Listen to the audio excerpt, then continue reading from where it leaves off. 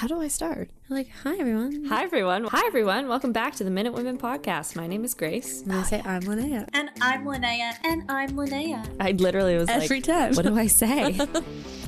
This is a podcast dedicated to telling the bigger stories behind those iconic Canadian heritage minutes. I smell burnt toast. Doctor, I smell burnt toast. Johnson, sir. Molly Johnson. I need my baskets back. He'll need his baskets back. And a bunch of other weird stuff. Right. I dragged my ass out of bed for this picture. On Mondays, it's gonna be Margarita Mondays. Nationwide. Maybe I'm just repressed, but I'm comfortable in my repression. And feel that reciprocated enjoyment. Oh my god! It's like we're friends or something. Tune in each and every Wednesday for a new episode. You can find us on Apple Podcasts, Spotify, or wherever you get your podcasts. And check out our website, minutewomenpodcast.ca. You can find all of our contact information and social media channels so you don't miss a single thing.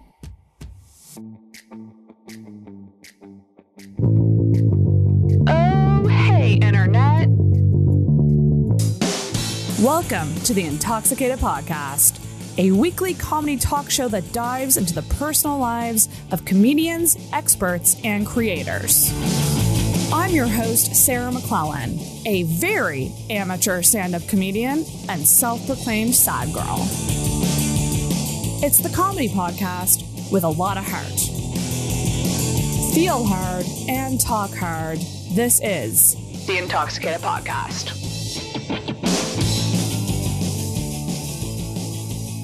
Well, everybody, welcome back to the Intoxicated Podcast. It has been a hot minute. Well, a week. 2 weeks. Has been a hot 2 weeks. But a cold 2 weeks because it's wintertime. cold and rainy and gross and terrible. All of those things. But hot minute. And this intro is a special one because it is your birthday on the day that this comes out. Happy birthday, me. I'm not going to sing. Sorry. Happy birthday to me. Happy birthday to producer Sarah. Thanks. How does it feel to be, how old are you? I'm 52. But how old are you really? 32. 32. Yeah. How are you feeling? I mean, we're recording this a couple days away from your birthday, but this is coming out on your birthday. So how are you feeling at this age now? I'm sure I'm fine because I'm with my mom right now and we're probably eating tacos. Yeah, so Because I did notice, and I always make note when this happens because I go, uh-oh. Is the girl going through something when she changes her profile picture to a picture from 7 years ago? was it 7 years ago? Well, I think it was around 6 or 7 years ago. It was like 2016 or something? Around there? I just really liked my makeup. I was like, you look really young. Like at first I didn't recognize you. I was like, holy shit. No. I just like my makeup. It was really cute. You should recreate it on your I might, maybe, I don't know how to do my makeup like that. I could try to do your Actually, makeup. I know how to like contour like that now. Well, happy birthday. Thanks. And welcome to the, well, you've been in your 30s for a bit. For But 2 years. you be made exact. it another year, baby. Yay. You did it. I feel like turning 30 was weird because I turned 30 during a pandemic, like in 2020. It's a weird So I haven't like, marker of the era. Like yeah. So that I your haven't 30s been- started in a pandemic. I feel like I haven't been able to celebrate my 30s the way I want to, if that makes any sense. Like I want to go on a trip and like I want to go to Disneyland. you've or, like, lots New York. left of your 30s though. I know I'm getting old, man. But just do the thing that all white women do when they're struggling with age. Just go, 32 is the new 22. 35 is the new 25. That's how I'm going to live my life on my birthday. I'm going to pretend that I'm 25. 35 is the new 25. So, or just change your profile pic to when you were 26. I had to ask because that's exactly what I do when I'm like longing for youth as I go back through old pictures. I was just like, my makeup looks great. And then I didn't realize it was 5 years ago. So I'm going to have to change that. Everyone's going to be like, why did she age? I think it's fine. Okay, well, it's You do you. Just don't put it on a dating app or something. this is me at 26. I can't show you who I am now. Yeah. Exactly. That's so funny. Oh my gosh. Well, we're back on the podcast, and I actually have a voicemail this week to play from someone who sent in a voicemail before. He is a longtime listener, I guess second time caller in this case. So we have a voicemail from Mr. Jim Temple. Are we ready? I've been ready. You were born ready? I was born ready. I listened to this once and I almost forget what it is. So here we go. Jim Temple. Hey, Sarah's Jim here. Big fan of the podcast. Huge fan of the podcast, really. So much so that my wife gets a little bit jealous sometimes. My wife, but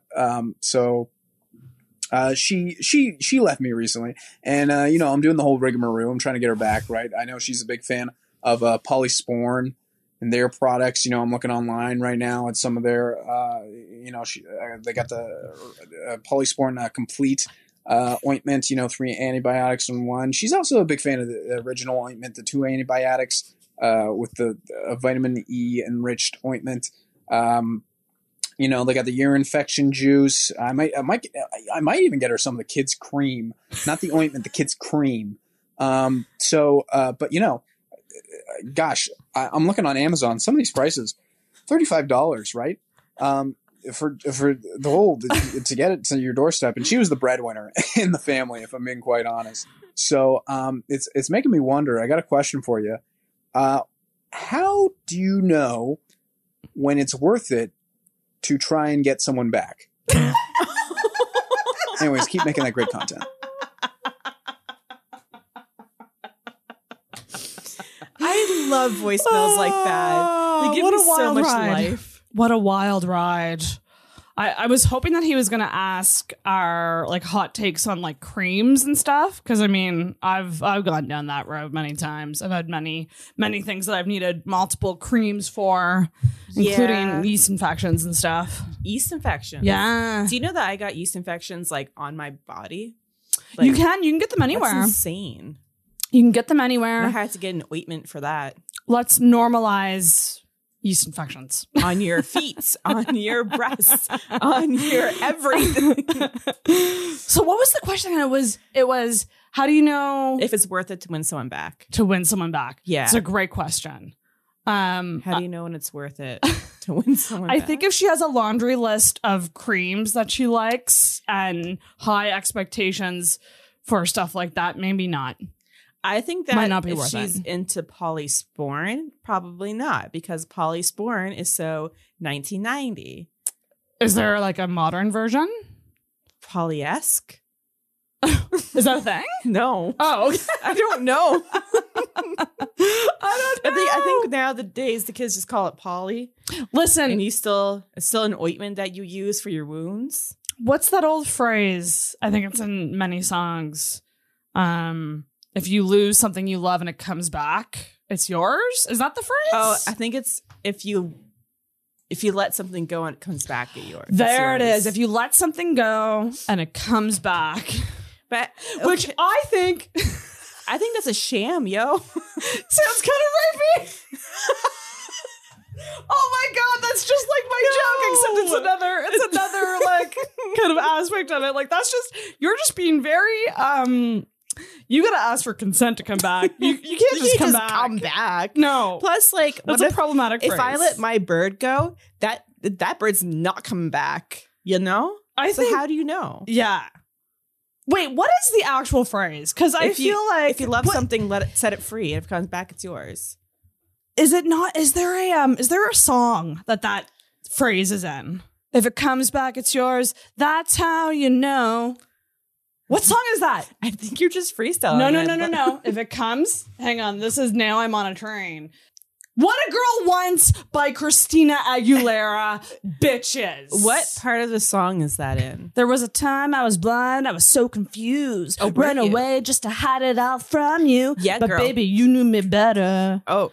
Than I knew myself. Ooh. I want to thank you. That's the same song. for giving me the time to breathe.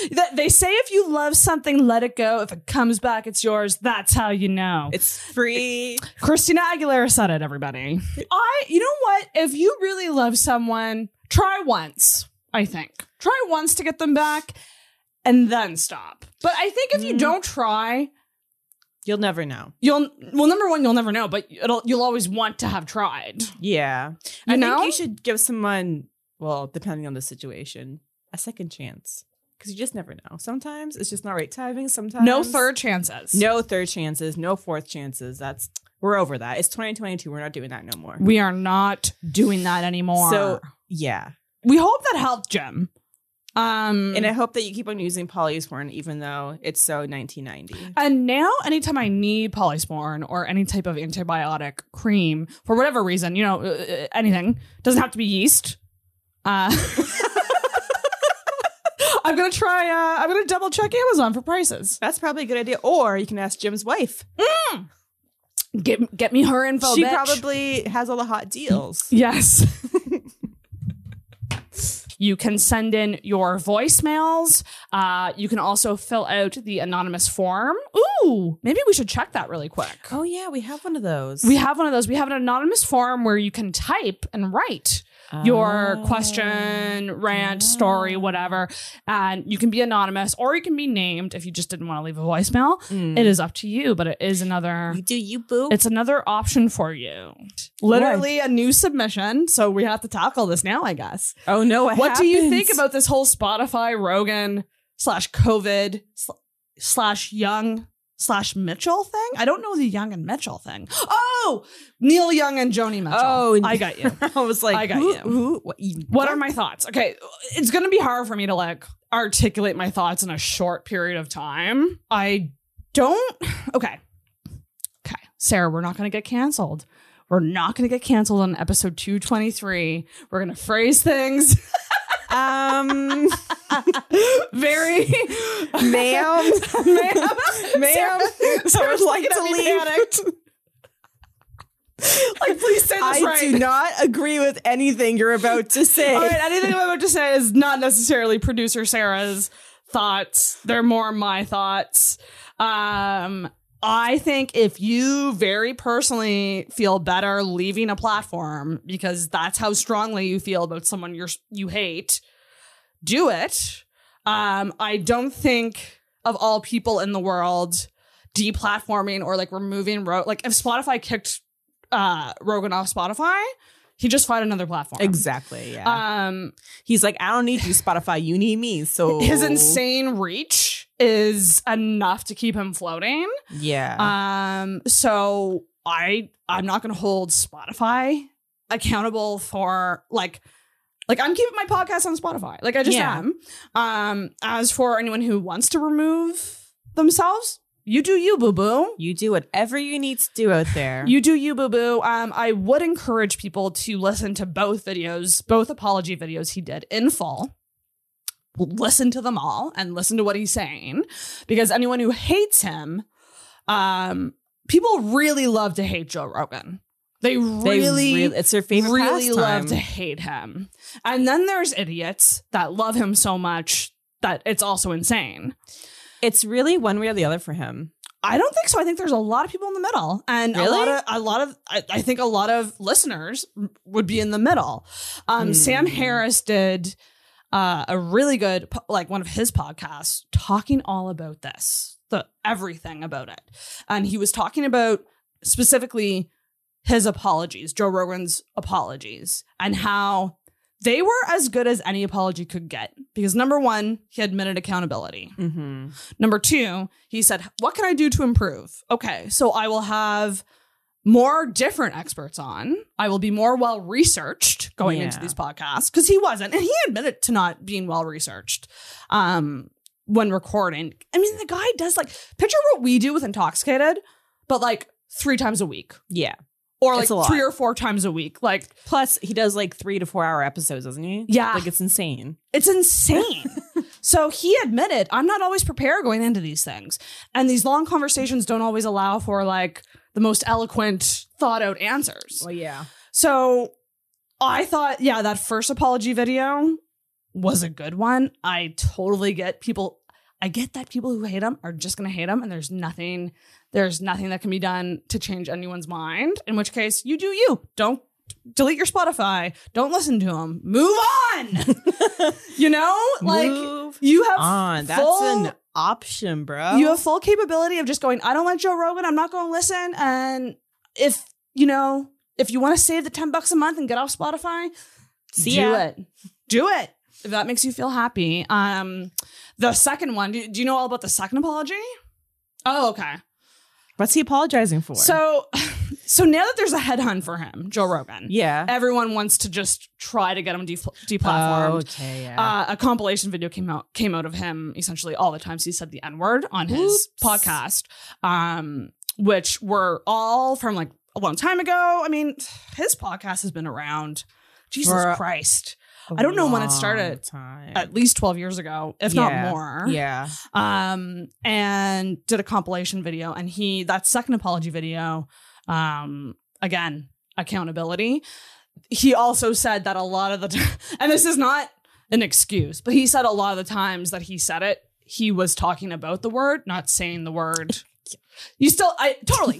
And this is why I'm saying it's not an excuse. But what I am saying, it was a different time. That's true, yeah. So we have to put everything in context of things have changed and language has changed. And now, in this current moment, he is recognizing, even in context, that was wrong of me to say.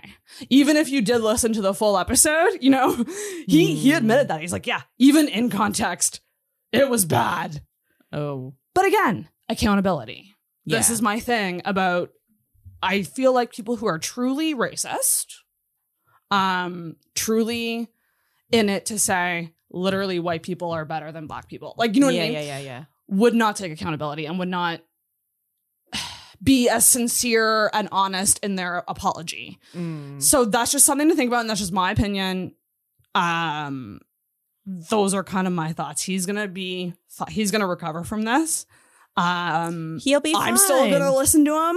Joe Rogan doesn't get canceled if he hasn't got canceled yet. And if you're going to come for me because I listen to the top podcaster in the world, you have to realize that this is what I want for a career. So I can't do this as a career and not at least sort of be educated on what he does, or appreciate it to some level. Because another good point a lot of people made was he is actually doing a better job at trying to, what's the word that I'm looking for? Fox News, for example, they have an agenda. Yeah. They only show one side most times, or they sway it in their direction. Yeah. Rogan, on the other hand, has scientists on from all different areas. Yeah. And 3-hour conversations that are, here you go. This is it. Which is almost better than what the news is doing. And it's a lot of the reasons why people take his stuff so seriously. Yeah. Which there's a downside to that, of course. But that's why they do it, right? Because he has such an array of guests and sides that are not always his side. Not everybody can do that. Not everybody can be in a conversation and be curious and ask legit questions without letting their personal bias come in. Exactly, yeah. So, I really popped off, but you got through it. I just had to. I'm so proud of you. And I'm disappointed in the compilation. I'm disappointed in that side of things. But like I said, he apologized. I liked his apology. I thought it was very human. I think as humans, we have to allow people to fuck up and change. But that's the thing as now. long as there's accountability. Yeah, people don't allow people to fuck up these days. Even if they don't have accountability, which is so frustrating. Because it's like, do you ever fuck up, sir? And that's the thing, right? The thing is, if you thought about the worst thing you've ever done in your life, the thing in your life that's like, I was my ugliest self in this moment. Imagine if that got exposed to all the people you love and the world. Yeah. You would have to then come forward and go, whoops, I was a fucking idiot. Yeah. I was not my best self. I was not my best self. And you'd have to take accountability and have a plan to get better. Yeah, exactly. And that's exactly what he did. Yeah. In his apologies. And we will see if he follows through with that. It's one thing to say it, but yeah. One thing to say it, and I'm curious, me personally, I'm curious to see how he changes going forward, if it's going to affect his cadence, if it's going to affect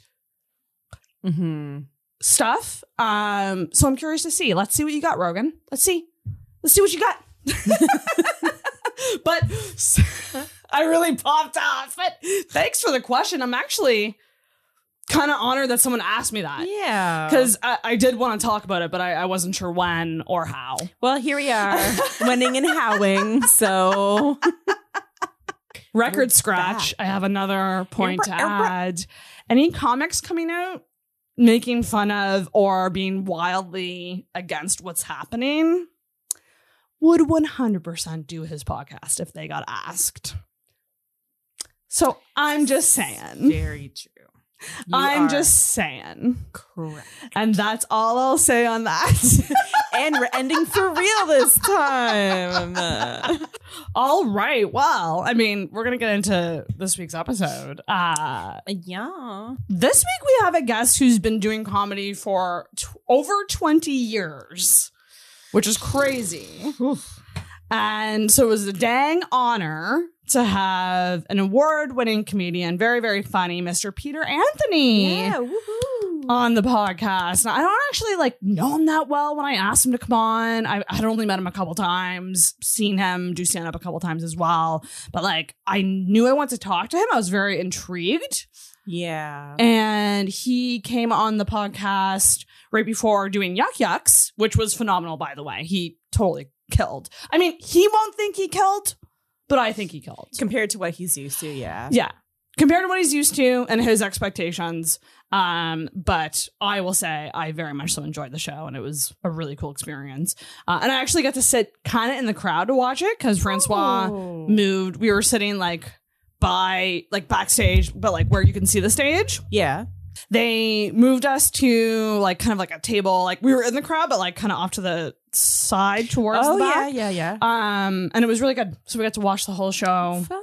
And I sat out. I made sure to not go in the green room because I knew if I went in the green room, I would not listen and I would just yammer away with Dan and Claire and Travis and Catherine. That was the gang backstage. What a fun game. Right? Aww. So I knew I was there's no way that's going to happen. So I'll just be too distracted.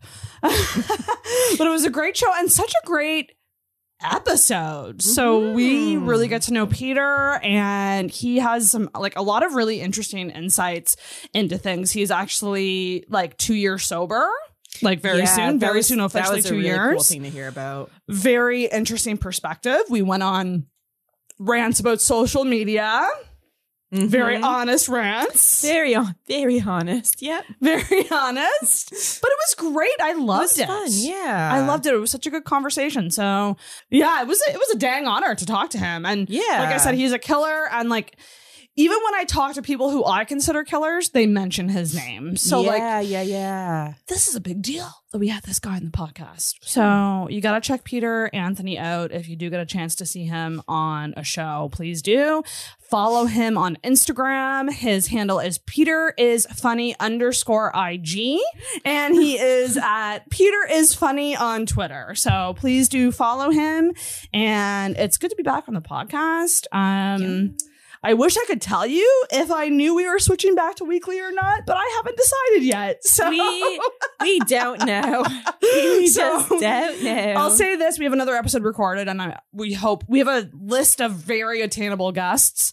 So it could be switching back to weekly very, very soon. I'll admit that I like weekly more because it makes me less lazy. I slack too much when I have too much time. That makes sense. Yeah. So hope to be back weekly very soon. Please leave us a rating or review on Apple Podcasts because that would really help us out. Subscribe everywhere you find podcasts, including Spotify. Yeah. We're on there too. And no intentions of leaving Spotify like some podcasters are. No intentions. None. Not a one. Not a one. But guys, we're going to get to this week's episode. It's fucking awesome. You're going to love it. So please enjoy. this week's episode with the very funny, very smart, intelligent Peter Anthony.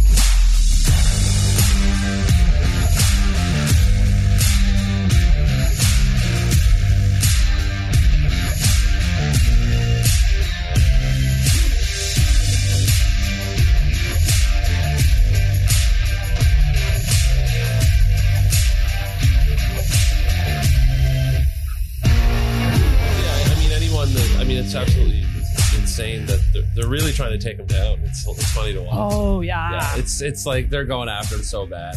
They're just going to be completely unsuccessful. Yeah, because he's literally doing what every single interviewer should do. Just talk to whomever, and then kind of try to understand and come up with ideas. He doesn't have an agenda.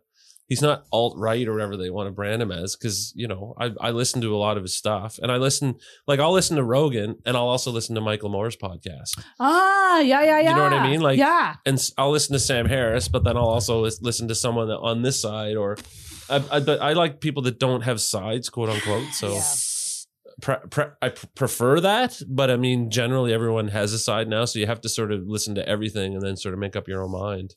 Yeah, it just feels like he's like one of the only people who talks to different points of view, for the amount of time that he does too. Mm-hmm. So like all of the context around those like icky conversations, they're all there. Yeah. Like there's tons of footage of him going, I fucked up, I messed this up. And he apologizes. I'm an idiot. Like he admits to being an idiot. As we all are. Like he's like, I'm not perfect. I'm going to say stuff. If you have podcasts that last 3 to 4 hours and you do them 3 times a week, you're going to say tons of things that you regret. Like it's just the way it goes, right? I always joke. I'm like, I will know that I made it big when someone finds dirt on me, because I've said some shit on this podcast. Yeah. This podcast has been going for 5 years. Right, I bet, yeah. And when you're a small podcast, you can get away with a lot because you don't have a big listenership. You're pretty good at like knowing when to cut stuff out, though. Yeah, that's true. Like you said, there was stuff, a couple ones. Also... Yeah, especially with like, because this is like very much so like a Halifax comedy podcast. Mm-hmm. If it starts getting into the territory of like talking about certain individuals, I'm like, we should cut that because they're probably gonna listen. Yeah. There's a level of professionalism you should probably take, unfortunately. Yeah, that's absolutely. Okay, well, we're gonna get into it because we only have an hour with this wonderful guest, but I much appreciate his time. I'm so excited for this. Everybody, please welcome. I called him the man, the myth, the legend, Peter Anthony. And I said, but you turned that down. Yeah, real I said hard. there's no myth and there's definitely no legend, but I will accept that I'm a man. OG maritime comedian, could I say? Yeah, one of those I would say early. Not OG depending on which area you look at, but I started trying to do stand up in the late 90s here in Halifax when there was no comedy club. No place to do it. I would ask bands to open for them. I had some buddies that were in a band and I would say, can I go on before you guys and try to do stand up? So they'd let me do that. There was a sketch troupe called Birdie Num Num that played at a place called the Velvet Olive once a month. And I begged them to let me go on in front of them one night. I begged the casino to let me do a comedy night there one night. So I was kind of trying to put a career together piecemeal out here, which was impossible. So I ended up leaving, like I told you before we started recording. Yeah. Holy smokes. I have 1,000 questions, but guys, it's Peter Anthony. He's here. Welcome to the podcast. Pleasure. I reached out randomly to you and I was like, do you want to do my weird podcast? Sure. I like weirdness. And you're at Yuck Yucks tonight, which is a comedy club here in Halifax. But so you started when there was nothing. There wasn't. There was no. That's wild. There was no scene. There were people. Obviously, it's Nova Scotia, so one of every 2 people you meet is a performer of some kind. Mm. So there was people around who were comedic actors. 22 Minutes shot here, so that whole crew was here. There was people, that had sort of. The Bet Show was a thing. I don't know if you remember Bette McDonald. She had a sketch show. Yeah. Okay. So Tim Steeves was out here, who I've become close friends with through the years, and just so there was things going on, but there was no stand-up scene at all. There was nothing, less than nothing. So I gotta know then, what was it like? So you must have been heavily influenced by people you saw on like TV and stuff like that, right? That's kind of what sparked the interest. Like, were you always a funny kid? Yeah, and what made you like be like, I'm going to do this here and I'm going to start it here? Sure. So fan of comedy growing up, you know, always interested in it. It was something that you don't even consider to be a possibility. Like show business, you don't even think about when you grew up in a place like Pictou, right? It's just not an option for a life. It's just something that happens out in the world and you watch it and like, I really enjoy this, but you're not thinking of a connection to it for a living. Oh. So then when I went to Acadia, I attended Acadia. I met some guys that were kind of like-minded. And one of these guys had a father that ran the local access station in New Glasgow. So he asked his dad if he could have a TV show that summer. So we developed a sketch comedy TV show that ran for 8 episodes on Bragg Communications, which then eventually turned into Eastlink. Whoa! Yeah, so we had our own show called Five at the Door, and I was one of the 5. And then, of course, when that disbanded, I had no other access to performing, so I decided, well, I'll try stand-up because I'm on my own now. And that's around the time, late 90s, when I started fooling around the Halifax area. Is this sketch show... It exists anywhere to watch? It exists on VHS somewhere. VHS at some like Value Village somewhere. Yeah, kicking around. Yeah, I'm gonna look for that when I go thrift shopping tomorrow. Yeah, you might find to see that. That's crazy. The odd thing might pop up on YouTube from time to time, but it's sort of stuff we've buried from the past. You know, that's wild. Yeah, and the guys I was with that I did it with have real careers now, so they don't want that stuff going onto YouTube. You know, they don't want that out there. It could like destroy their world. So not in comedy careers. Like they're not involved with comedy at all. They do other things. Now. Other things, and they're like, let's put that to bed. Yeah, they don't want that out there. And you know, also just late 90s. Different time, you know, when you're creating like visual media, it's just we're doing stuff that would never fly now anyway. So holy shit, yeah, wows. And it was all dudes. We had no girls. You know what I mean? No girls allowed. It was just like 5 straight white dudes doing sketch comedy in the late 90s. Like this stuff is not going to be enjoyed in the modern landscape. Sounds lovely. So it should stay buried on VHS in a box in my dad's basement. That's what I'm saying. Have you ever gone back and watched it at all? Sure. Oh, yeah. I've seen, I mean, I don't have a VCR anymore, but do you want one for the I kids? Have one. Yeah, I'm shopping for VCRs, guys, later. So I feel like we should explain what a VCR is for any kids listening. It's a video cassette recorder. Video cassette recorder, and you put in this big tape thing with film into it, and you can play and rewind and fast forward. But anytime you were done with a VHS, you always had to rewind it. You had to be kind and rewind. Yeah. Before returning it. I remember that was a thing. The fact that kids now, if they want movies, I mean, they're clicking on their TV on Netflix. Yeah. Like we used to physically go to a giant store that was about 3,000 square feet, covered in VHS tapes on the walls, and select one to watch that evening. I miss Blockbuster. Yeah. I miss. So I grew up in Antigonish. And there was condolences. Hell. Yeah. It's a rival town of Pictou. You know that. Right? I know. I was gonna say I need to bring this up somehow. The connection to because New Glasgow was like where we would go on weekends to watch the movies. To go to the movies and go to the mall and go to Swiss Chalet. Oh wow, those the 3 trifecta, things. Really, literally, like that would be what would be considered like a fun road trip for us. And those are the only 3 things you can do in New Glasgow. By the way, that's it. Those are the 3. You got to hit them all if you're coming in from Antigonish. Swiss Chalet and the Wendy's. I guess there was a while in Antigonish we didn't have a Wendy's. Actually, I don't know if we do have a Wendy's there. Dangerous drive through Barney's River there. You got to be careful. A lot of car crashes. Yeah, bad and like highway. Marshy Hope. Yeah, they're just twinning it now. Because I went to Cape Breton this summer and I saw they're twinning it finally. And I'm like, thank God. Yeah. It only took like 8,000 accidents before in Nova Scotia. We should twin that thing. All right, let's get to her. Yeah, it feels like a lot of accidents happen there. Yeah. That's so funny. But I remember the video store in Antigonish was called Pioneer Video. And this was before Blockbuster came. Like, this was like a little video store. Yeah, floor to ceiling VHSs. There was one little corner room that was all porn. Oh, sure. And it had B curtains. You had to enter through the B curtains. But you could see the person's shoes or sneakers that was in that Yes. were browsing. So later on, you might run into him downtown. You're like, I know that pervert. I recognize your sneakers. Yeah. You're in church. Yeah, I saw your Brooks sneakers underneath the curtain. I saw your Nikes Air at the Force video Ones. store. You can't hide those. Yeah, you rented Ass Blaster 7. I know those sneakers. That's Blaster 7. Truly, that was such a time to like go and browse, and you do the whole process to watch something. And like nowadays, it's just it's not as good. I Not as good. agree. I mean, that was part of the date.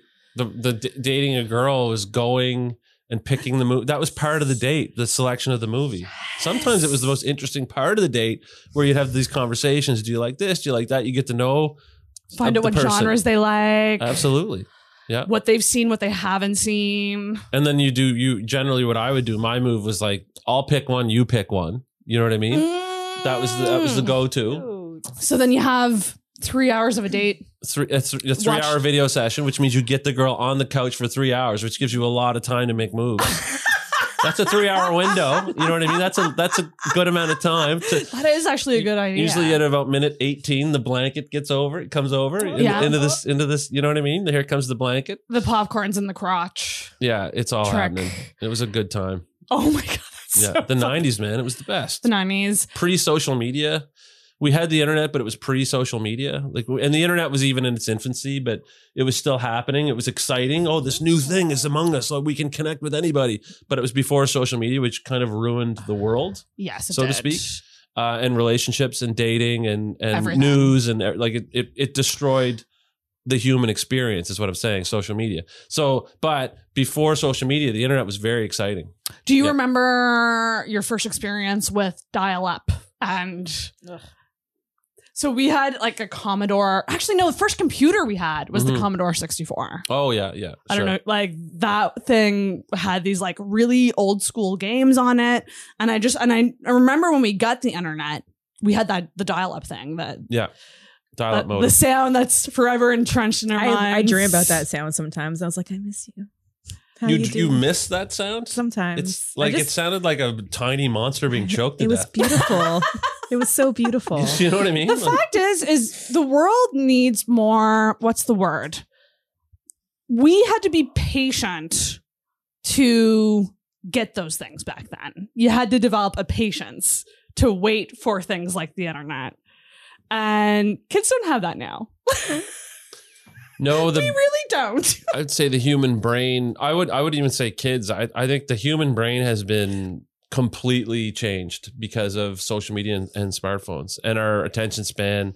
Our brains have been rewired basically because of these things. So it's just the way life is now. It's unfortunate. And we did it before we even thought about what the fallout or the outcome was going to be. So now we're just in the middle of an experiment and we don't know what the end game is yet. And the people that invented it don't even know. All they know is they've done some damage. No idea. It's like cigarettes, right? Yeah. Like the people that invented cigarettes just started selling cigarettes. Like, Maybe they knew a little these. bit. Maybe they knew that cigarettes were it's probably bad to suck smoke inside your body. That's probably not going to be a good thing. So they're probably like, this probably isn't that going to be that good. But let's just sell them en masse, and they do it. And so you're in the middle of this experiment, and then of course decades later it comes out it's killing all our grandparents. So this is what's going to happen with social media too, and the phones. Probably in 15, 20 years, it's going to come out that we've done permanent brain damage to all of our ourselves. All of our emotions are messed up. Yeah. Like, so this stuff will come out, and then these companies will be sued, and bada boom, bada bing. Yeah, it is truly insane. Like, there's rehabs for phone addiction. Oh, for sure. It's up there now with everything else. Like, there's no doubt. Like, I admit that I have a phone. Like, I'm just attached to this thing. Is it phone addiction or is it social media addiction though? Because you're not addicted to your phone. You're addicted to the scrolling, and you're addicted to the definitely social media. To the endorphins that the scrolling gives you, right? You're right. Like, if this thing didn't have apps on it, I probably wouldn't be. I wouldn't be like playing solitaire on my phone. If it was just the weather app, you wouldn't be like, oh, I can't get enough of what's going on in Fredericton. I love looking at the weather. Yeah, just favorite. Refreshing the weather. Like, I do that constantly. It's my favorite thing to do. And it's just a bunch of horse shit too, because no one, hardly anyone is putting online like normal or bad stuff about themselves. So all you see is everyone else's highlights, and then you're comparing it to your behind the scenes, which is not fair. Yeah. So you have this false comparison of what a human life is like. It's very, very toxic. It's so damaging. It's damaging for me, and I'm a 44-year-old adult male. Yeah. Like I can't imagine a 13, 14-year-old girl going through Instagram. Like that's completely going to destroy her life. Influencers and all these models and be like, that's what I'm supposed to look like. And what my life is supposed to be. I would be keeping that away from my child like a gun. That's how dangerous that is. Yeah. If you think about I'm going to be 35. So like my thing when I was a preteen teenager was more so, I would say like the media. So seeing Britney Spears with the flat stomach, stuff like that was very magazines. 17 magazines. That's when the comparison started. It was, you have to look like this to be considered beautiful.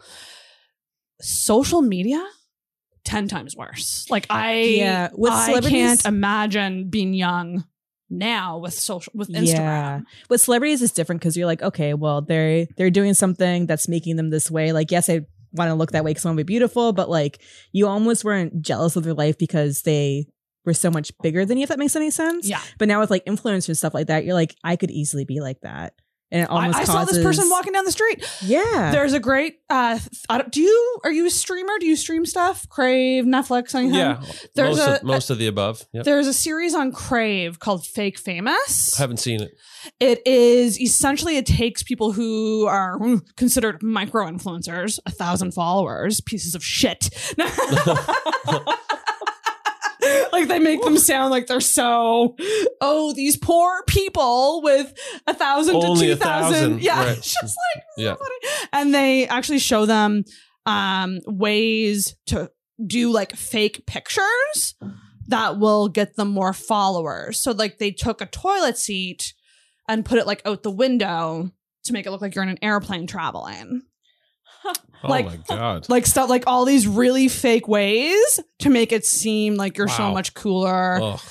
That's awful. I haven't watched it yet, but I am fascinated to watch it because like it's literally actually an experiment. They're like, let's see if these fake pictures will actually make them famous.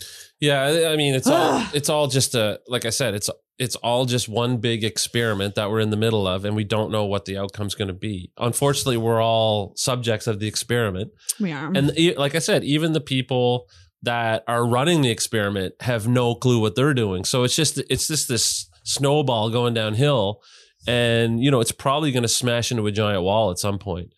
More than likely. Yeah, and like I said, I think it's I would keep it away from kids. It's damaging. Yeah. It's damaging to grown men and grown women. It's damaging to everybody. You see a baby with an iPad? Yeah. It's fucked. Yeah. My 2-year-old nephew went and swiped the television screen thinking it was an iPad. I'm just like, oh my God. He's only like when he was 2.5, he was trying to swipe the television screen. So it's just built into their brains now, right? Oh my God. Oh yeah. Dangerous shit. God, do I actually want to have a kid? I don't know. That's a whole other podcast. That's a whole other podcast. Yeah. That actually, the social media talk ties in really nice to my assumption about you, because I did do some creeping. You're only on Instagram, right? You're not on Facebook? Instagram and Twitter. Oh, I gotta find you on there. And I did see some fuck Instagram posts, so my assumption was that you hate social media, and I think I'm right. The truth be told, I only got on Instagram when I moved to Halifax because that's the way all you guys communicate here. So when I first went to the mics in Halifax, I started to meet comedians from this scene, and I knew a few from before, just from that would come up to Toronto or whatever.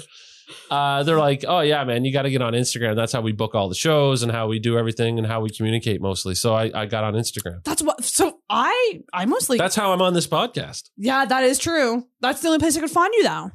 True. So my thing is like Facebook Messenger is my thing for communicating with bookers and shit. But it's just all. Everyone has their platform. Right. I find communication to be taxing these days with people because you find someone, you want to communicate with them. Even with friends, I'm like, what platform are you most responsive on? Because Gotcha. everyone has their platform. Like my friend Vanessa just didn't respond to me for 5 days on Facebook Messenger. And I was just like, what way can I talk to you? She just doesn't use Facebook Messenger? Is that I guess it had like logged her out or something, and she didn't know, and so she wasn't getting notifications. And I was just like, number one, I'm always checking Facebook Messenger, so like I would never not look at that app long enough to, do you know what I mean? Like I'm always looking at it, so it's just funny to me. But like what I told you coming in, not a lot of people phone or text. It's always either Facebook Messenger or Instagram DMs. That's probably about it, right? I don't even know your phone number. I don't know her phone number. Yeah, the phone call's a lost art form. It really is. Yeah. And phone skills, by the way, are skills that work in real life because you have to conversate with people in real life to their face. So when you grow up, like in my generation, we grew up talking to girls on the phone, talking to friends on the phone a lot. You know, when you called someone's house, someone else would answer the phone. So you'd have to talk to them before you talked to the person you wanted to call, got on the phone. So you were out constantly having these conversations and communicating. Now kids have no idea how to communicate. It's honestly, it's like talking to a potato. Like, you ever try to talk to like a 13, 14-year-old kid? Like, look at me. It's insane. Look at me in my eyes. You literally can't. Yeah, it's a problem. Like I said, and it all goes back to what we just talked about. Get these kids, like, honestly, get them out, like, socializing and stuff, because it's crazy, man. Like, you gotta work at that stuff. Yeah, it's you do. Yeah. And the phone conversation, I find, is one of my favorite things ever that I miss. I just miss talking to people on the phone. You can call me anytime, man. You know what? And I'll tell you something. Honestly. And because I'm one of these people. People appreciate getting phone calls now. Even if you have to text them first and say, hey, I'd love to talk to you just for 10, 20 minutes. Have a conversation. It worked, and it makes it. Guess what? When you have a conversation with somebody, you feel better because you actually did connect with them. So people need to talk to one another. It's a lost art form. Dating apps now have voice prompts. Oh, that's fun. So let's talk. Sort of like Hinge will ask a question on a dating app, and men leave. Well, females might do it too. I feel like I'm swiping on straight men, so it's the only one I see. But they can leave voice messages on Hinge in response to certain questions. Oh, so you can actually hear their voice.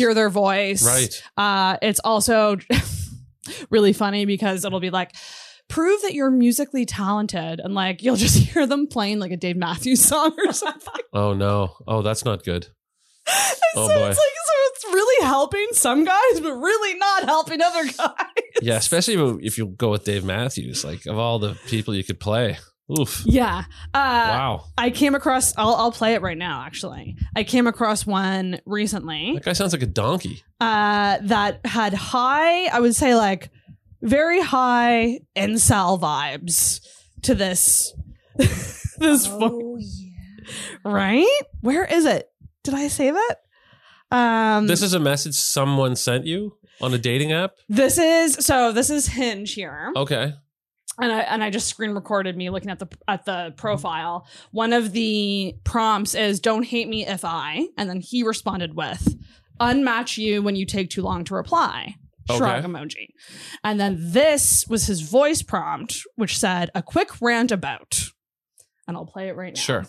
Don't match with me if you're just gonna waste my time. Like, what's the point in engaging me in conversation over a couple of days, making me think it's gonna go somewheres, just to up and ghost or unmatch? Like, it just makes you look like a piece of shit.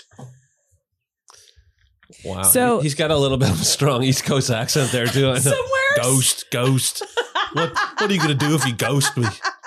She freaking ghosted me, boys. When you posted that, Sarah, I thought it was for the podcast, and I was very confused. I was like, "What? No, this is just I'll screen record the ones I find funny." One guy, it was like, "I'm an expert at," and it was just a long pause, and he said, "Working." And it was just one word, and working. Expert at working. Yeah, it's interesting. It's a strange world we live in right now. That's a tough one, man. I'm like a woman in her mid-30s. I just want to find someone to like have kids with, at this point. Well, don't start with that now. Don't be posting that right away. I just want to have your babies. Like, I don't know. Ease up on that. I know. Okay. Gotta ease into that. Can't bring that up for a bit, eh? Yeah. How long do I wait till I bring that up with somebody? How many dates? Is the do I want 3. kids question? 4. 4 dates? What do you think? How long before you reveal that you would want children? Yeah. I mean, the majority of women do want children, so that's not a big reveal. Not anymore, though. Really? Not anymore. Well, I would say, what do you think, Sarah? Like, I think the no kids thing is pretty high right now. Yeah, I know a lot of people that don't want to have kids. Number one, the world's going to shit, so no one wants to raise kids. If they have climate anxiety, is that why? Or they're just end of the world anxiety? Maybe a little bit. Maybe. What's the reason women don't want to have kids now? I think it's the state of the world, but I also think women are far more independent and like career driven these days. Yeah. I think it mostly has to do with like being career driven and just like not wanting to take care of another person. That's what Matt leaves for, though. If you're career driven, you can still have babies. You can do it all. You guys can do whatever the fuck you want. By the way, the bell is I agree bell. Yeah. I was wondering what that was. It's like my fries. Like, my fries are ready. But ding, fries are done. But no, I think women can do. You don't have to choose. Like, you don't have to say, "Oh, I'm going to have a career, therefore I'm not going to have babies." That shouldn't be how it works. There we go. There we have it, folks. Then again, I don't have to push humans out of my body, so yeah. Maybe it's one of those ones where I should shut my mouth about the whole deal. I like that response though. You can have it both there's ways to make it work. You can do anything you friggin' want to. We can do it all. Yeah. We can do it all. Don't let anyone tell you otherwise. More assumptions about you. Just don't do it with that guy. Oh no. That we heard in the recording. He sounds like he's a guy who would like go on a date with a girl and then get really mad if he didn't get a blowjob at the end of the night. It felt like there was repressed anger. Yeah. Just the tone. Yeah. I don't know. I didn't get that. I don't know. I didn't take screenshots of his pictures, but he had long hair. Okay. Long curly blonde hair. And there was one picture of him sitting on the back of a pickup truck in a purple velvet suit jacket. Wow. So he's a wrestler? That sounds like a catch. A farmer A wrestler with repressed anger. That's someone you want to introduce to mom right there. Oh, that's so funny. What was his name? Was it like Rick? Spencer. Oh, Spencer. Ugh. Wow. Spencer's an old man's name. Really? I don't think so. I only know Spencers that are like in their 80s and 90s. More assumptions about you, though. So Sarah and I talked about this before you came over. So you hate social media. I was bang on with that. I'm on it, but I hate it. You're on it, but you hate, and you're kind of on it because you kind of have to. Well, I feel as a comedian. I feel like as a comedian and to communicate, I do like Twitter for news and financial news, especially. But I use them for certain functions like that. But I generally hate that this is what we've come to. That's how I feel about it. It's pretty shitty on an existential level. I hate it. Yeah, it's the worst. The other assumption we had is that based on your history in comedy, you've been doing it 20 years. We both assumed that you would be a partier, but obviously not so much anymore, right? Well, I was. You were. I was the last guy to leave every party I ever went to. Were you really? Yeah. And then March 2020 happened, and I got to the end of my rope with drinking at the same time that the pandemic started. So I've had this very strange experience where my sober date is March 15th, 2020. Oh, stop. Which is almost the exact date that all the shutdowns and lockdowns started. And everyone started wearing masks. And it was the 13th of March, I think. So I spent the first portion of the pandemic home alone, speaking with a doctor through Skype to try to get sober and try to work through things like that and issues and try to figure out like what I was using alcohol so much for, and just to get through the general addiction as well. I consider myself an addict of a drug, and that drug was alcohol, which is one of the worst drugs that there is. Yeah. So, I went from sort of what I would consider like party comic guy to pathetic drunk, really. And like, the thing is, for me, I was lucky because I've had bad experiences with alcohol and comedy, like on stage, drank too much, and I've had bad experiences that way, but it never like did that thing where it destroyed my career. Right. I wasn't someone that like drank and drove to get the gigs. I was very responsible that way. I never lost I had a writing job. I never lost that job. I never had anything that would ultimately bring me to a point where I said, I have to stop this. No, like rock bottoms? Yeah, I never really had the quote unquote rock bottom. But for me, what happened was I just got to a place in my life where I didn't want to live anymore. And I certainly didn't want to live that way. So I got it, and that happened. Like, it just came to a point at that same point in time, like I said, in March of 2020. And so my whole life completely changed, as everyone else's has too, though, right? Like, everyone, no one's the same as they were in the before times. But like, I've had this like weird experience because I got sober. So I'm almost 2 years sober now. So it's been really strange. But your assumption that I was a party guy was correct, because I was. Yeah. And I loved it. And I don't regret any of it. It just unfortunately took me to a point that wasn't fun for me anymore. So I had to stop. But you know what? So many people don't. Yeah, they don't, and they die. They don't, they die. Yeah. And like, that's the thing. They don't have that moment where they go, I don't want to live.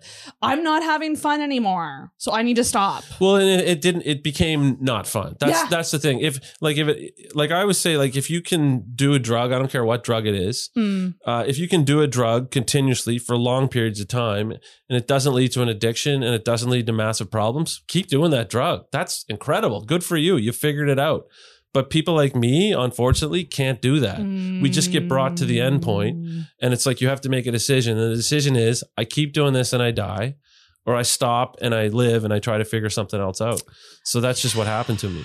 Yeah. What was it about specifically the lockdown that triggered that? Was Nothing. It like, was it being knowing that you were going to be kind of alone Nothing. In your home? Nothing about it. It just happened at the same time. Really? It's a total coincidence. That's so wild. It's a total coincidence that I got to that end point at the same time that the pandemic started.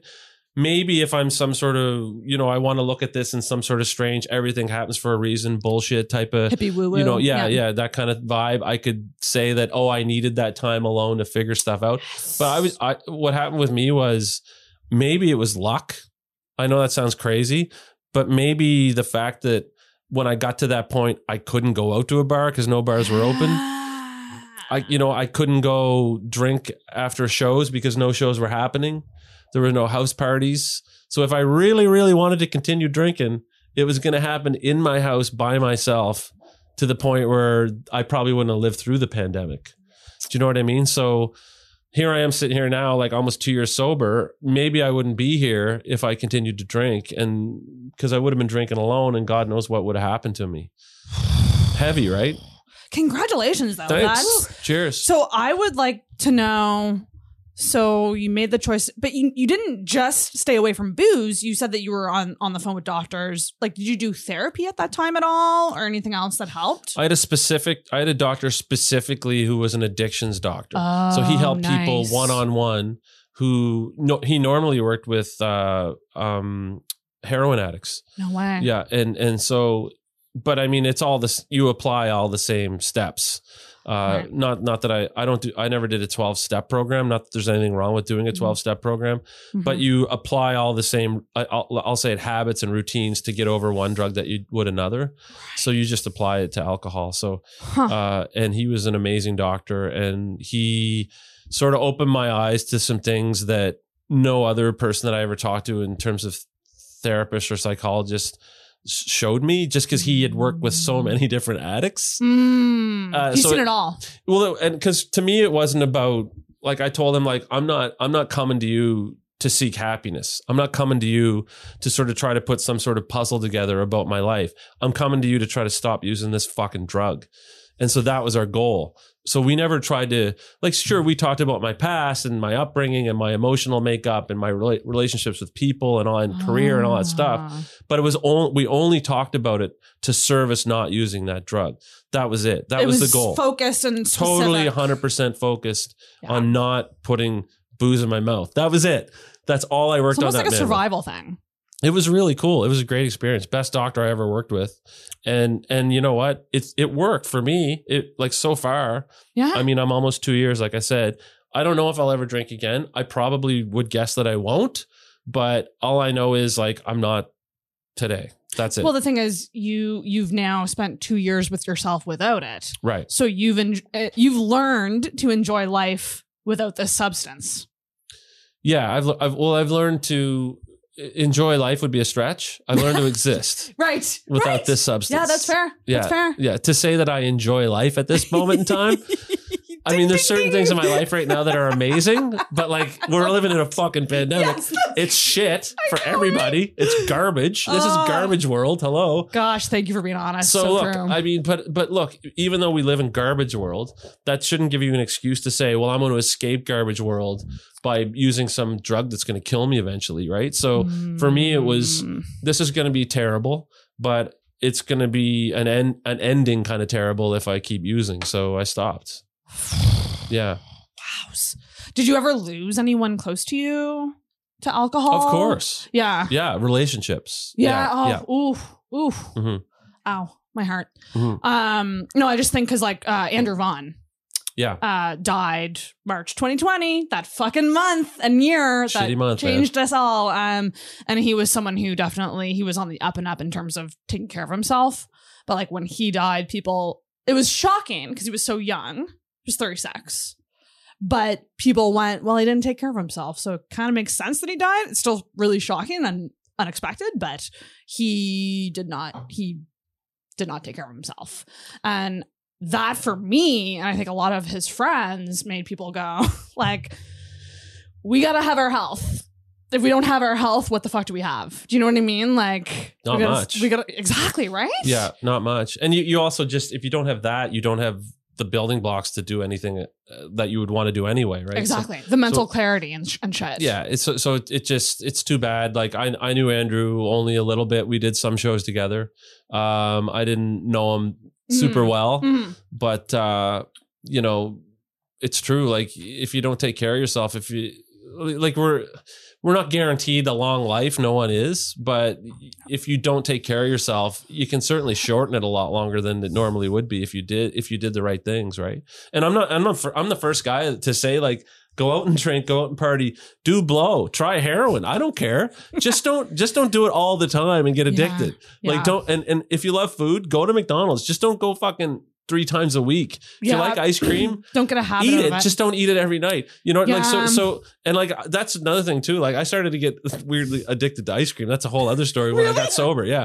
But I needed like sugar. I needed like something. Yeah. So then it's like you start to understand like, oh, these are like comfort things. So you start You're soothing yourself. Yeah, you start to associate substances and things with comfort, and you start to see where the psychological ties are. So you could probably use the same skills to quit alcohol you could use to quit ice cream too, right? So it's so true. Yeah. Do you think that some people just have an addictive personality? Like you hear that phrase all the time. I don't, or I do have an addictive personality. Like sorry to cut you off. There's certain aspects of it that are hereditary. Yeah. But for me, any person alive that has the biological makeup of a human being that uses an addictive substance often will get addicted to it. So that's why I always say, like, be very careful about the frequency of the drug of your choice that you use it. Be really careful of that, because the more you use it, the more likely you're going to become addicted to it. And not even likely, you're almost guaranteed to become addicted to it because it's an addictive substance and you're a biological human. So It's just going to happen. Truth. I think of, honestly, like weed. I feel like a lot of people do smoke weed every single day and need it to get through their day. And yet they go, I'm not addicted to it though. They might be habitually addicted to it. Maybe it's not a physical addiction, but it's like, the habit. Like every morning I get up, one of the first things I do after I brush my teeth and sort of get myself together is I have coffee, right? Right. It's your ritual. Every single day of my life. Does that mean I'm addicted to coffee? Do you know what I mean? Or is it a habitual thing? Because if I didn't do that, I probably wouldn't feel right. I would probably feel agitated. I'd probably feel like, oh, I want that. I want that thing that I do. Where's that thing? I'm getting mad. I feel annoyed. You know, that's how it feels to be an addict.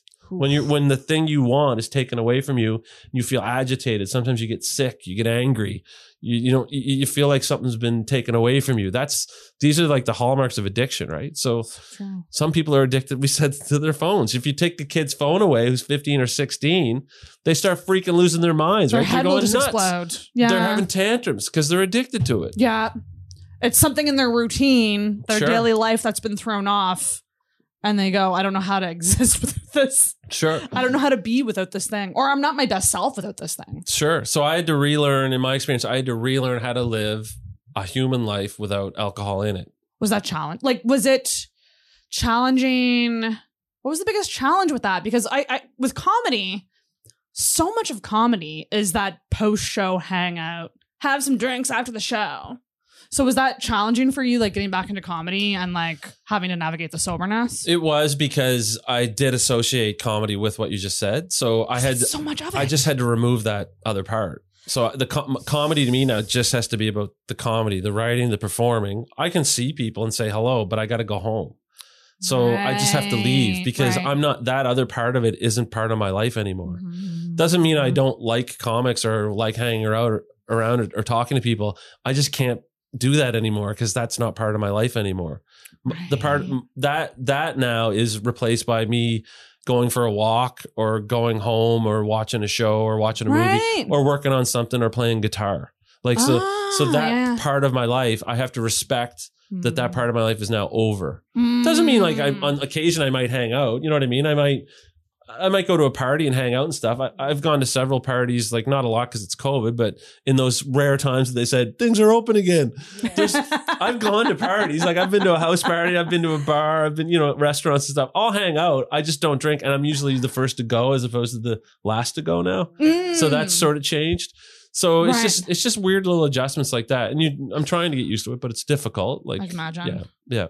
Because it is so much of the culture of, and it's so much of why a lot of comics enjoy comedy is that community aspect and like feeling like you connect with a group of people. And unfortunately, especially in Halifax, just so much of hanging out in Halifax involves a fucking drink. Yeah. And I don't even like, I'm not a sober person and I'm not a big drinker. I'm kind of just in between. But I hate that. I hate that everything is, you want to grab a drink? You want to get a drink? Say yes. Then say yes, but then don't make the drink non-alcoholic. Because like I still do that, I'm like, sure, I'd love to meet you for a drink, but it's going to be a Diet Coke or something, right? But because it's like if still a drink, I guess. If that person only wants to share time with me on the assumption that I'm going to pour poison into my face, then that person isn't someone I want to hang out with anyway, isn't right? meant to be a friend. Like I don't give a fuck what you pour in your face. So why should you care about what I pour in my face? That's how I look at it. And if someone does care, then I don't want to hang out with them. Yeah. Did you have to cut out a lot of people when this happened that you kind of realized like they're not the right people for me? I was lucky because most of my friends knew I had a bad issue anyway and were kind of waiting for me to get sober. Oh, really? Yeah. And then to be entirely honest with you, that's how I picked friends anyway. I didn't pick friends based on alcohol. So no, I didn't lose. I was one of the lucky ones where I didn't lose a lot of close friends.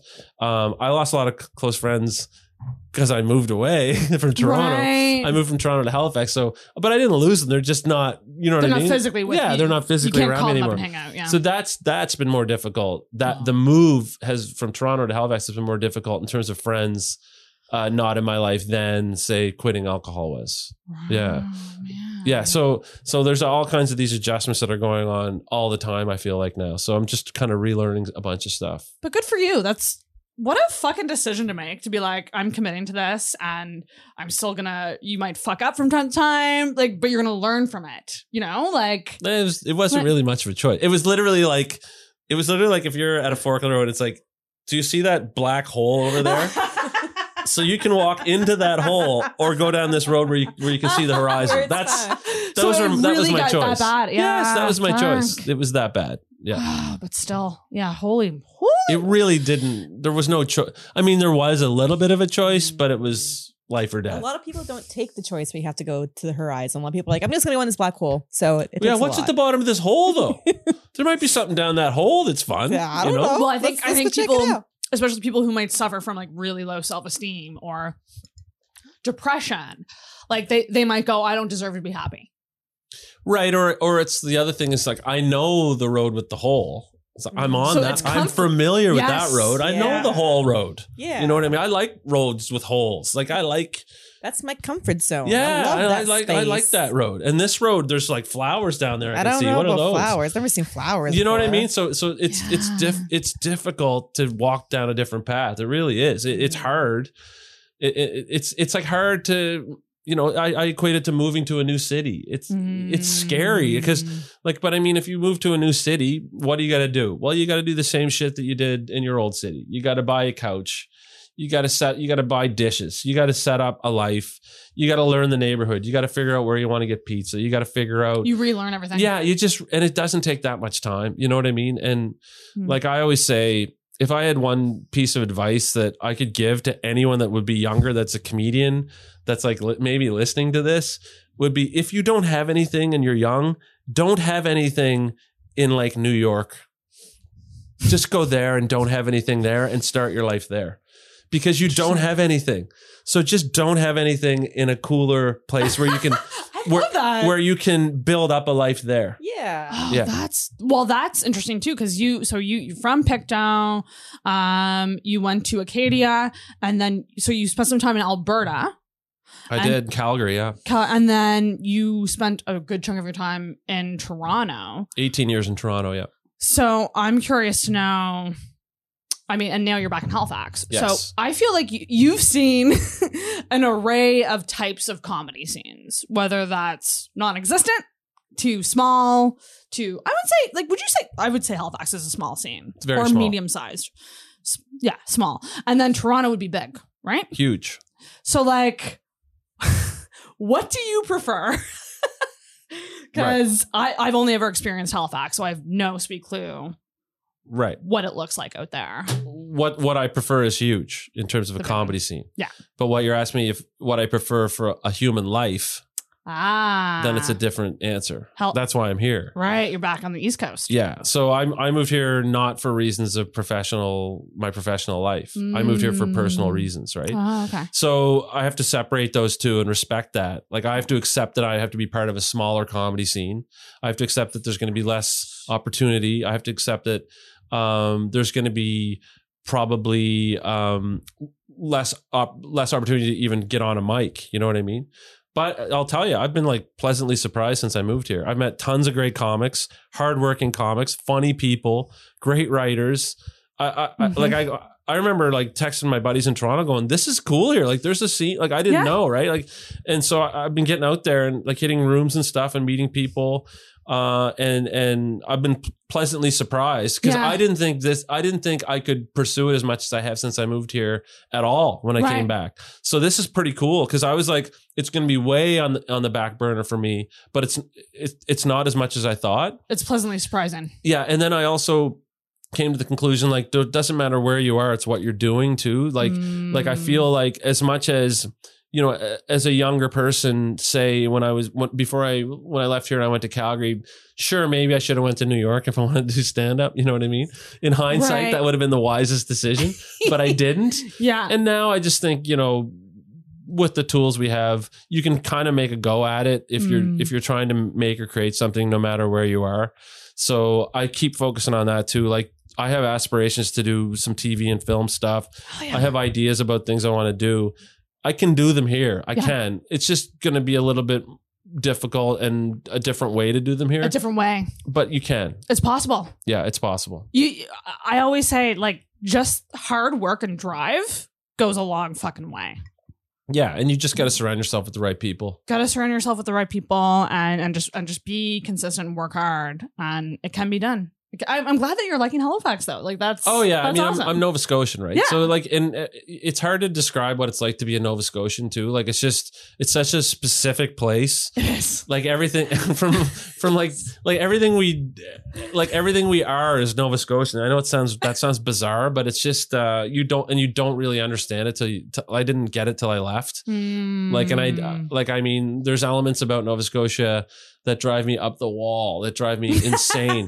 But it's like, that's just the way it is. And you're just like, what are you going to do? But we just accept it. This is just our world, you know? Yeah. But I mean, the people here are great. I think like this scene and this city is going to be growing more and more and more, which is also exciting. Because I feel like in Toronto, the scene I just left, as huge as it is, it felt toppy. It felt very toppy to me. It felt like it's something that topped out, and you see that happen with different cities with different scenes, and you'll see pockets pop up. Like Austin, Texas is one that's popping up now. Yes. So to say, like, LA's toppy now, you know what I mean? Yeah. So Vancouver toppy. So what do you mean by toppy? Well, just it happens that scenes ebb and flow, right? You have it's reached all it can do. Of that particular moment can peak, and then it needs to reset and come down. And usually when that happens, you'll see another market pick up. So true. Like the Boston scene in America was this sort of movement that brought along a lot of stand-ups to like just that became really, really good, really, really fast in the 90s. You know what I mean? Oh, interesting. And you would think like, why would Boston have all these great comics? Well, it was just because the scene was really good. That's what's happening in Austin right now, right? So like you'll see that happen. And I think, honestly, and I know I'm biased, but I think that's happening here in Halifax. It's really popping off. I mean, it was also like fucking 2020 again. Like we had the summer 2020 when comedy started coming back that summer. It just exploded with different rooms because people were so hungry for it. We all missed it so much that we were like, well, we got to make shit happen now. And so people like Durham and Matt Baker all kind of started these rooms. Like there was a show up, go up for a while in the summer of 2020 that was every Thursday. And one of the show up, go ups, there was 25 comics. On that show. Wow. Which is a lot for Halifax. Maybe not Toronto, but for Halifax, it was a lot. But like, it really kind of set things in motion for Halifax to be really a city that has comedy every night of the week.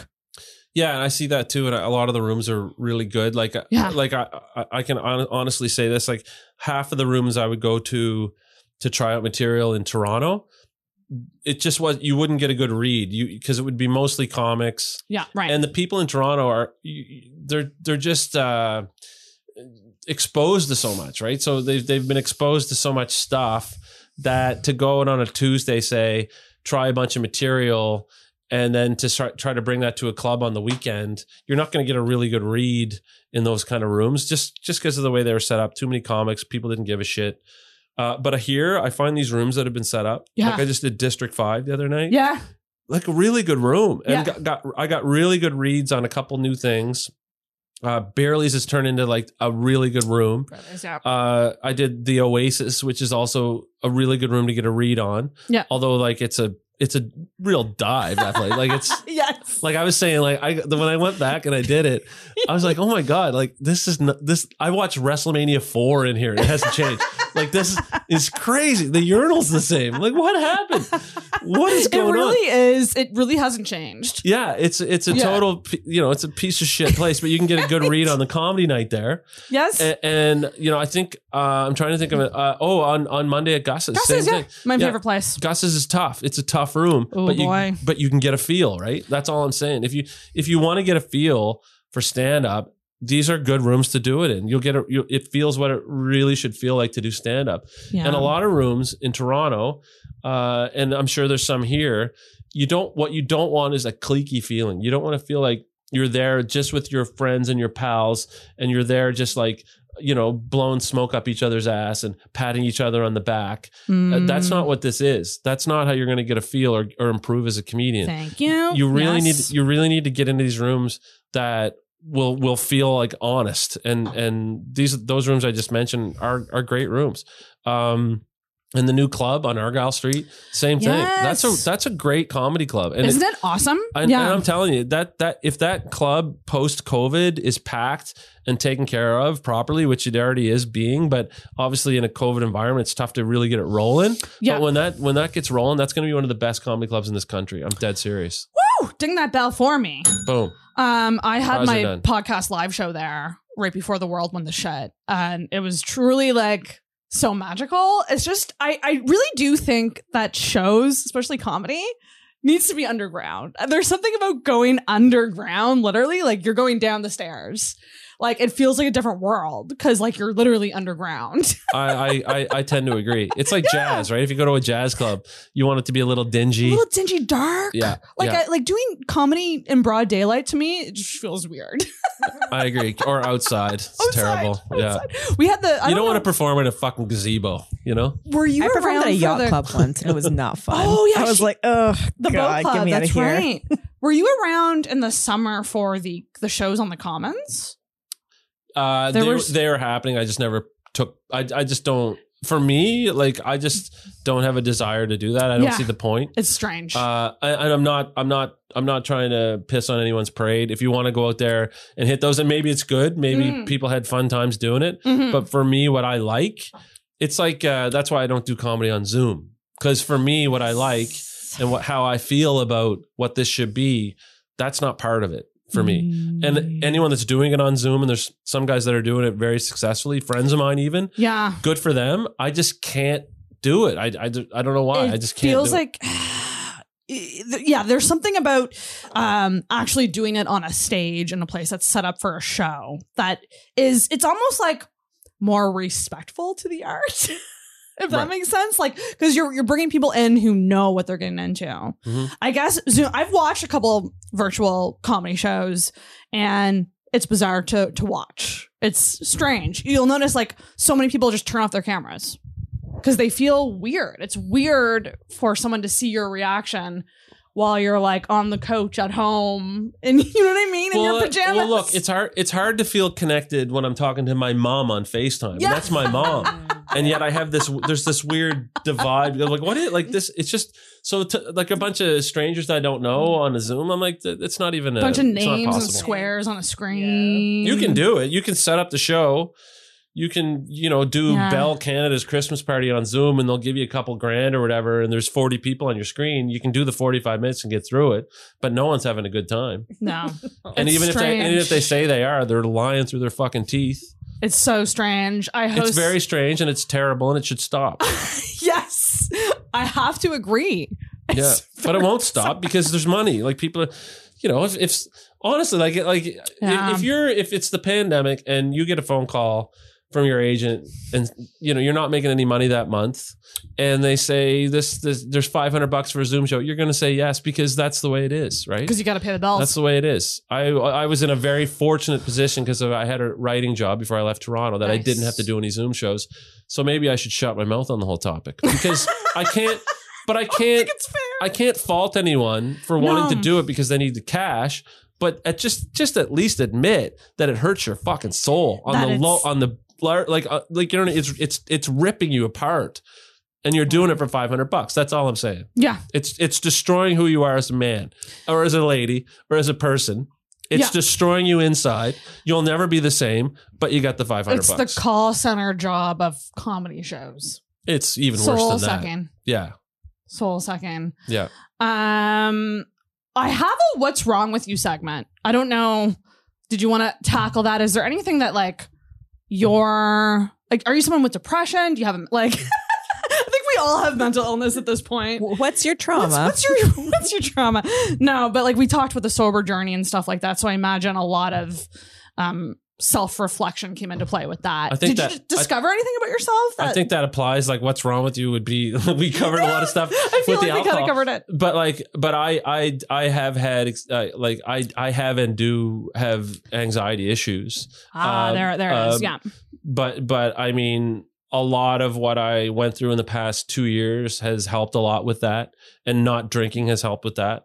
And adjusting my diet has helped with that. And working out has helped with that. And being honest with myself has helped with that. And honest with other people has helped with that. Fuck yeah. So like a lot of the stuff that I needed to get through to stop drinking that's been like an effect that I didn't even know would happen. I mean, I obviously knew that drinking was not good for my mental makeup, but just a lot of other stuff just started to click anyway. So that's helped as well. Question for you about the anxiety thing, because anxiety is one of those ones that I go, it's so different in everybody. Yeah. So Sarah is very open about having anxiety. I got diagnosed randomly with generalized anxiety disorder when I was getting diagnosed for ADHD. Though, was it random? I had never saw myself as an anxious person, but when I went through this 2-hour assessment, they were like, yeah, you have generalized anxiety. But I was never socially anxious. I'm not a germaphobe. Like, my anxiety comes from, I think I'm going to get hit by a car when I walk outside. I catastrophize. Like, does it stop you from walking? No. Then, you know what I mean? Then good. Exactly, right? Yeah. So how did then it's not so bad, Sarah. I know. But if it stops you from going outside and walking, then we're on a whole other level, right? Exactly. That's why I never thought I had it. Right? Because it was never something that was like stifling my life, so to speak. So how did anxiety manifest for you? Like, what did that look like? Was it social, or what was it? Overthinking, or? Yeah, mine was the best way to put it was acute. So it was like it happened with panic attacks. Oh, the worst. Yeah. So when I had my first one when I was 19, and then I had a lot when I was 20 and 21, and I hid it. That was the worst thing I could have done. Right, I hid it from family, friends, and girlfriends and everything. So I was the classic like suffered alone guy. You know what I mean? Suffer in silence. Suffer in silence. I was that guy. But so many people, especially men too. Yeah, but I had a complete nervous breakdown when I was 21, and my dad, who's a doctor here in Halifax, just recently retired, got me some help, and so I kind of got through that portion. And then that revisited me when I was 31. Shit. Yeah, and I needed to have more help then. And then I went on medication, which I took up till I was about 39. Okay. And then I self-medicated from 39 to 42 with alcohol, like we talked about, as that became more prominent in my life. And then since then I don't take any medication or anything anymore. No. Well, but you know what? I hear that that's good. Because when I got medicated, I was very excited. And I had a lot of people around me saying, it's not permanent. You know, you're on this thing temporarily to get your brain in order so that you can eventually not be on it.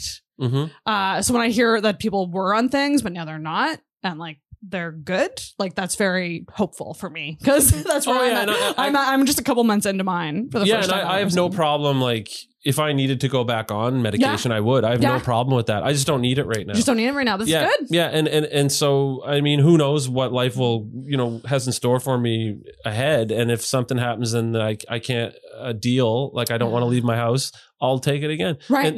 So that's fine. Like there's nothing wrong with medication. No, there isn't. Absolutely. And I mean, to be honest with you now, there's even like a whole bunch of stuff going on with different kinds of medication. So you're going to see like psilocybin therapy and microdosing and those kind of things are coming into play. MDMA therapy. All kinds of stuff. And so like, I mean, there's going to be better treatments moving forward. Than the stuff I had been on the decade previous. Right. So, I mean, like who wants to, like if you suffer from anxiety or depression and you take a pill and all of a sudden you can't come, I can't think of anything more depressing than that. No, so like, I'm talking like we're going to get good, better treatments moving forward. So if anyone's on something, don't ever feel bad about taking something ever. Like you wouldn't feel bad about taking insulin if you were diabetic. It's the exact same thing. Yes. And if someone said, hey, your diabetes is cured, you don't have to take insulin anymore. Awesome. But you know what? Some people have to take it for the rest of their lives or whatever ailment and whatever medication. You see the analogy I'm trying to make here. Absolutely. Yeah. So I kudos to you for you know what I mean, getting the help you need. It's funny what you say about the cum thing, because the one that I'm on doesn't affect sex drive things, but it is actually used to treat depression and anxiety kind of at the same time. But my side effects that I got from it were the worst anxiety attacks that I've ever had in my life. For a week straight, I had it actually increases your anxiety at first. Yeah, I know. And then right. Yeah. And I was literally, I have never felt so like, I think I'm gonna die. I think I'm having a heart attack. Like it was a week straight. 2 weeks to level out, like a couple weeks. Yeah, and now I feel great. Now I feel if I accidentally forget to take it, I feel less energetic. Like I actually notice the positive effects of it now. But that week was like, I was just like, this is supposed to treat anxiety, not cause it. What the fuck? Yeah. It's very strange experience. For a lot of people too, that especially for people that are so crippled with anxiety or depression that they can't get off their couch or out of their bed, all of a sudden they take a drug that gives them the energy to get up out of bed. And maybe they're not, that's why some of them just actually go through like a suicide attempt or a suicide, because all of a sudden they're able to get up but it's not like the pill magically solves any problems you have. And so that's the thing too. Lifestyle. You gotta be patient. You gotta have people around you that helps you get through that like period of time. Like you said, like the first couple of weeks or whatever. The other thing I'll say that helped me so much when I was 21 was diving into like like educating myself about what anxiety is and what depression is, the origins of it, the hormones that are happening in your body. Yeah. What happens when you feel fear? What happens when you feel worry or depression or sadness? What's actually physically going on in your body? And then learning about emotions, about how to experience emotions without being the emotion. Learning how to watch yourself as an emotional being, but don't become the emotion you're experiencing, because they You're all like pass, a third party right? viewing them. Of course. Like they all pass, right? So no matter what emotion you're experiencing, I can tell you one thing that's guaranteed: it's going to pass. It goes away. So if you're in the middle of a panic attack and it feels like your world is crashing in on you, feels like you're going to die. Yeah. It's going to go away. It might take 2 minutes. It might take 2 hours, but it's going to go away. So Same thing as if you're experiencing a level of euphoria and happiness. It's going to go away. I'm on top of the world. I'm the best. Guess what? In 3 minutes, it's going to go away. You're going to feel normal again. Isn't that? So yet we give all this weight to negative emotions and we focus on these positive emotions. Like it's all shit. It's all going away. All of these emotions are going away. I don't care how you're feeling. So what's at the core of you? What's at the center of you? And focus on that and move from there. That's how I dealt with it. Whew. Yeah. God damn. I have to wrap because I have to let you go, which sucks because I've been enjoying this so much. Turned into like a psychology podcast as opposed to a comedy podcast. That's what I geek out over. I love diving into, especially people that you see in a performance be so fucking funny and performative, and then sitting down and talking to them and like learning these things about people. I find is like so fascinating. So I really thank you for coming on. If you do have a rant, we might have time for a quick rant. If you have is there anything that's bugging you right now that you want to get off your chest? The only thing like I thought that I'd rant about is like a thing that I often I mean, it's billionaires. I just hate billionaires so much. I hate the fact that we created a society where billionaires can even exist. Yeah. Like it's just such an obvious sign of failure.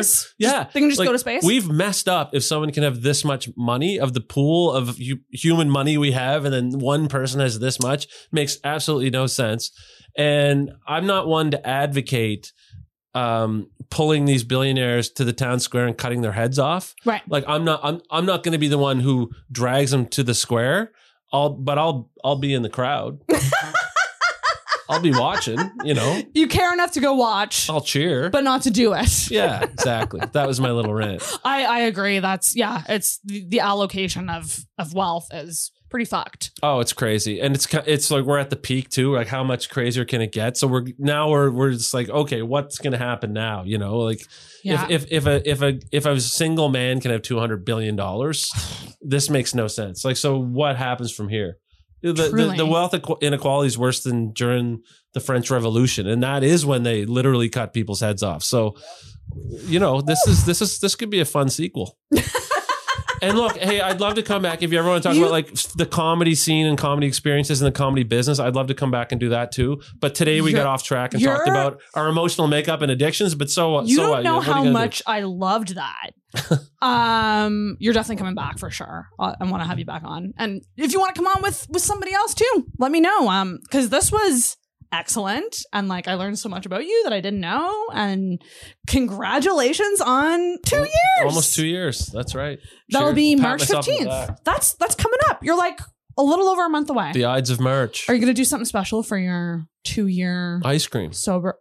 What kind? Lots of it. Probably Haagen-Dazs chocolate peanut butter. That's my go-to. Oh, nice one. Yeah. Oh my gosh. Mm-hmm. Well, you deserve it. And good work. And like, thank you so much for doing this. This was excellent. Thanks for having me, guys. Appreciate it. He's going to be killing it at Yuck Yucks tonight. But I know we hate social media. Is there anywhere the listeners can find you? Twitter, Instagram? Peter's funny.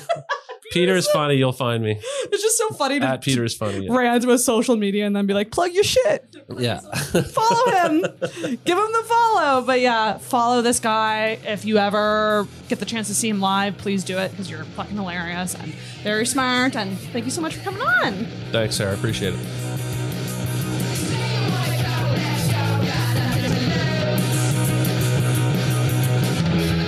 Thank you for listening to the Intoxicated Podcast. If you enjoyed this week's episode, make sure you subscribe on whatever podcast app you use and leave a rating or review on Apple Podcasts. You can also give us a follow on Facebook and Instagram at Intoxicated Podcast, and check out our video episodes on the Intoxicated YouTube channel. Until next week, feel hard and talk hard. Intoxicated Podcast is hosted and produced by Sarah McClellan, co-produced by Sarah Nicole, and brought to you by the messiness of life.